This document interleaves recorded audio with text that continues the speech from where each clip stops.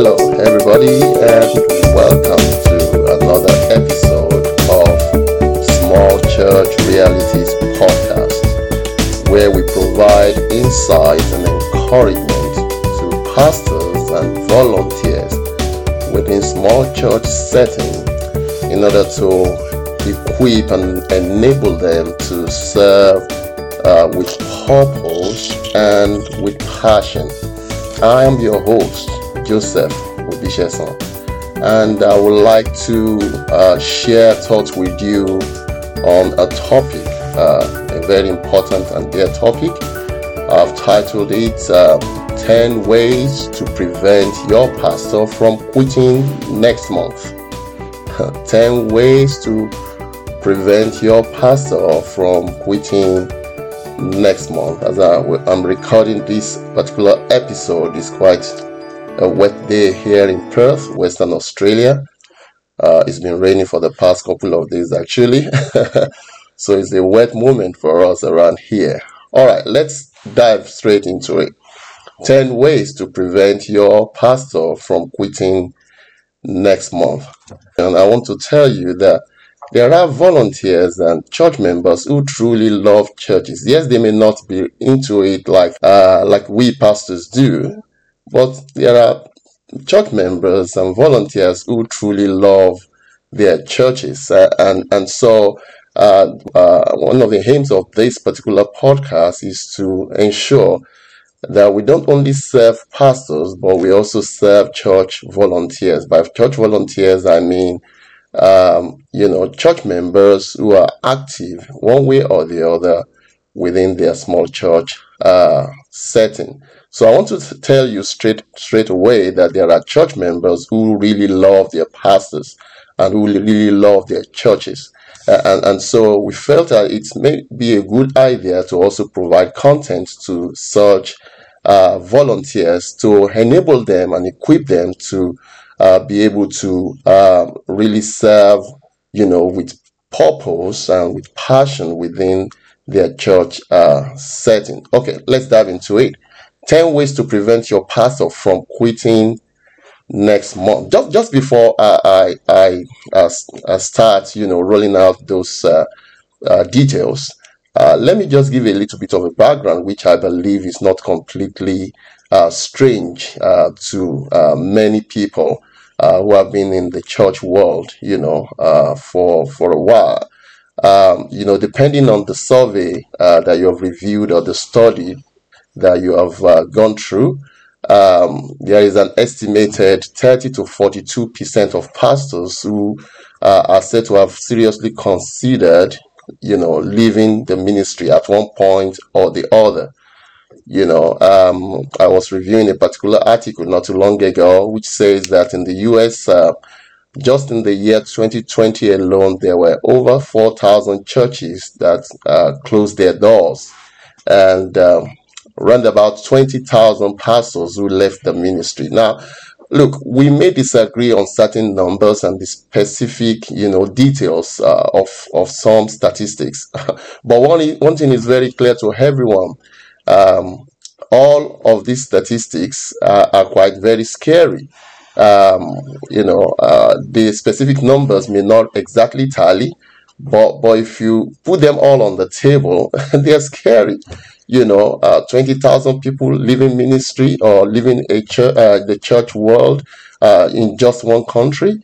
Can you extrapolate that, and find out what the numbers will be around the world? The truth of the matter is that people are leaving, pastors are leaving and quitting ministry, every month and every year. And it is important that we don't just gloss over it and leave it to chance. Rather, we should be concerned and find out how we can stem the tide. And one of the ways to do that is to provide, information to church members and active members, church volunteers, to let them know exactly what they can do to stop this trend and, if possible, even reverse it. Now, there is no sector that will have that number of people leaving, every month or every year that will not actually have to call everybody on the table and say, hey, what's going on around here? I work in the medical world, for instance, and I can't imagine, having that number of doctors or nurses or physiotherapists, leaving their trade, and the government of the day will not, will not seriously consider what exactly is going wrong, in the system. And so I think it is incumbent on all of us as believers, and more importantly, church members, active church members, and volunteers, to find out exactly what we can do to ensure that we don't have the best of our hands in the church world, leaving ministry every month or every year. And there are things we can do. Today's episode is focused on what we can do as church members and church volunteers to, stop this from going on, or at least reduce it to the barest minimum. Pastors quitting every month or every year. The first thing, number one, that I want to talk about, and you may say, well, it's politically correct to start with that, is that you need to pray for your pastor. Pray for your pastor. Now, somebody will say, well, anytime we're talking about church stuff anyway, you must start with prayer. What else will you say? I mean, to sound spiritual. But it's more than just sounding spiritual. It's quite real. Pastors really need help, and your prayer will bring the needed help that your pastor actually needs. You may not know, but the truth of the matter is that pastors know that they have a lot of responsibilities on their shoulders, and they don't want to disappoint people. So they have a way of, covering up of their frustrations, their tiredness, sometimes even their loss of interest, just to appear to have it all together. And that is why it is important to pray for your pastor, because behind the facade of a smiley face is a troubled soul, is somebody that is not that is finding certain aspects of life and ministry quite very challenging. So please pray for your pastor. It is number one way to help stem this tide of pastor quitting month in, month out, year in, year out. Pray for your pastor. Number two, show your pastor appreciation. Show your pastor appreciation. Pastoring is hard work. And I'm not saying that just because I want to give the impression that no other job or line of profession requires a lot of effort as well. I mean, so many other jobs and professions are also quite very challenging. But look, pastoring is a different kettle of fish. Is a different animal altogether. And so not appreciating pastors even make their job really harder. It feels harder for them. It feels more frustrating when whatever they do does not seem to be getting appreciated, especially by the people that they serve. So it is important that we as church members, we as church volunteers, appreciate our pastor and let them know that we really truly do appreciate them. I know a lot of churches have come up with brilliant idea, one of which is Pastor Appreciation Day, whereby a Sunday is set aside to appreciate pastors, and I think that's a brilliant idea. But over and above just setting out a day, I think it should be part of the culture within this church setting to appreciate our pastor.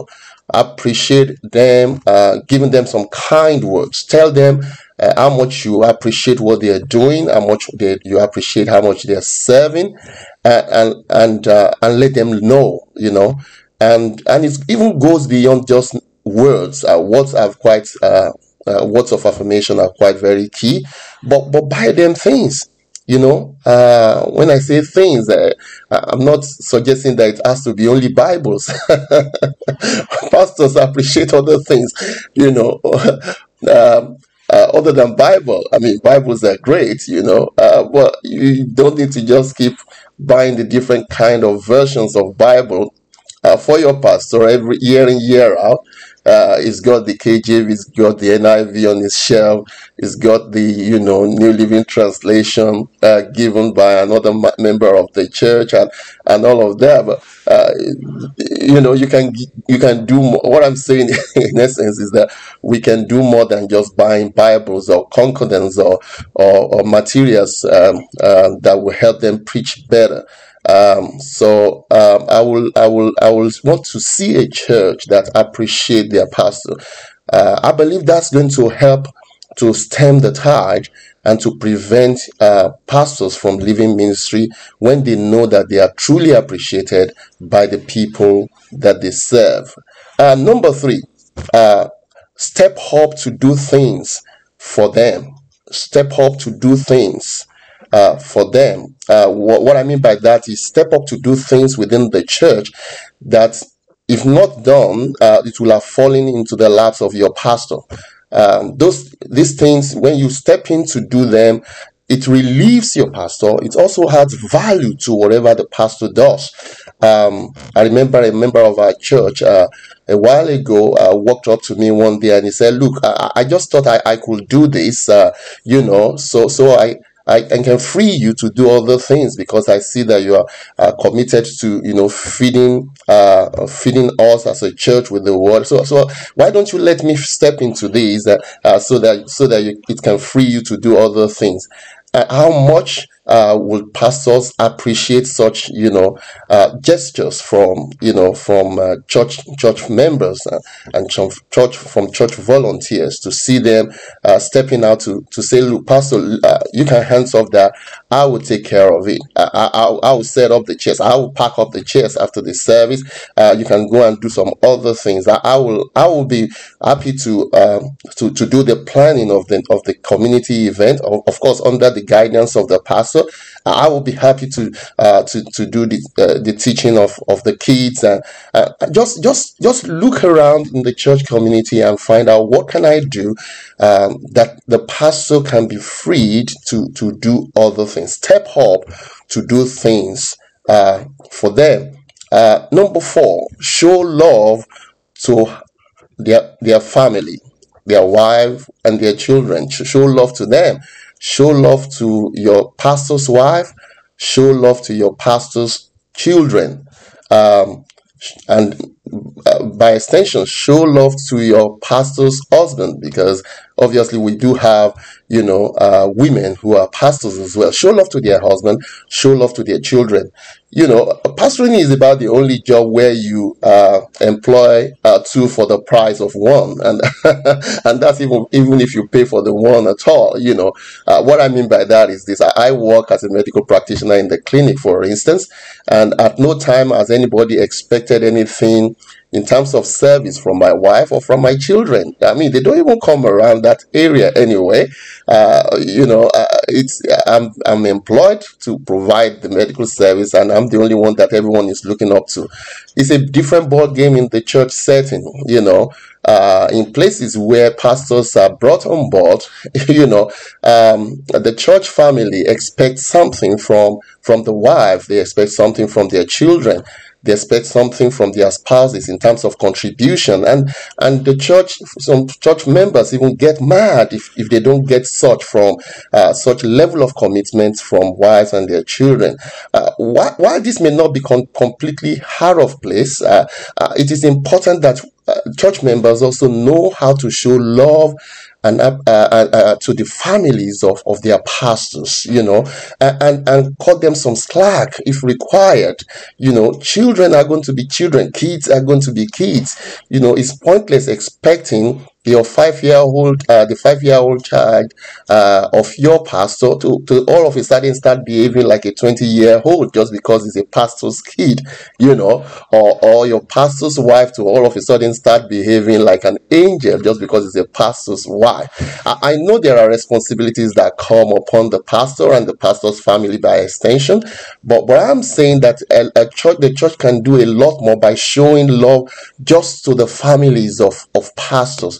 I can tell you for free that there are actually pastors who have quit ministry, not necessarily because of the things, negative things that have been meted to them by their church, but because of those things meted to their family members, to their wife, and to their children. They just feel that, oh, look, if you are not going to be able to love my wife or respect my wife or behave nicely to them, then there's no point putting up with all of this. And to make sure that we have many more pastors who stayed longer in their pastorates and serve with passion and with purpose, it is important that we show the members of their family a lot of love and a lot of affection. It will help a great deal in that way. Number five, and I'm going to stop on this for today. Pay your pastor a fair wage. Yes, you heard me right. Pay your pastor a fair wage. I know I'm talking to small church volunteers and pastors through this podcast. I know that we don't always have the mega box, all of the finances. I know some small churches that are struggling financially, but whatever the case may be, I think it is important that we are fair to pastors, especially when it comes to their wages. It is important to make sure that they are paid and they are rewarded. Their remuneration makes very good sense. I've heard of pastors being paid 30,000, 40,000, 50,000 per annum. And I find it quite very strange and distasteful, to be honest, because I've got a 19-year-old, for instance, who studied in the university, and I believe that if she puts in effort, she can make that amount of money in a year. Even though she's still living with her parents. Not to talk about a full-grown pastor who has got responsibilities, to the family. It's important that small churches actually evaluate how much they support their pastors financially. It's even worse in situations where the pastor does not even have a say. It is determined by a set of people called the committee. It does not have a say, it does not have a vote. And come to think of it, even if he does have a say, you don't expect that the pastor will be the first person to, talk about wage increase and things like that. So that is why it is important that we have volunteers in the church, members of the church committee, or whatever sort of arrangement is being made in your church to speak up on behalf of the pastor. Yes, the argument could be made that, look, the pastor should make use of that and maybe look for some other ways to support himself. And that's a fair comment. And I'm one of the people that will even support, especially for younger pastors, not in small settings, especially, not to rely solely on whatever comes from their churches. I will be an advocate for that, but to the extent that the church is able to provide support in a fair manner and not just expect that the pastor is only good enough for the crumbs that falls from the table of the church. Metaphorically speaking, I think it is important that pastors are remunerated in a way that is decent, in a way that is God honoring. Their kids also love to go to vacations, just like yours, just like any other church members' kids would like to. And so it is important we bring this to the table from time to time. Pay your pastor a fair wage. I believe if we begin to pay attention to some of these things, it may not necessarily stop the tide completely, but I'm sure it's going to reduce the amount of exit that we have year in, year out of pastors quitting, from serving their church, because obviously they are frustrated in one way or the other. If we can contribute this, I think we will have actually started something in the right direction within our local assembly. All right, that's me done for today. I will be back again next time to provide the other 5 points that I believe that we need to pay attention to in order to stem this tide of pastor quitting, month in, month out, year in, year out in our churches. The way you can help us to get out this word into your community to first subscribe. Please subscribe to Small Church Realities Podcast. Small Church Realities Podcast. Subscribe and invite your friends.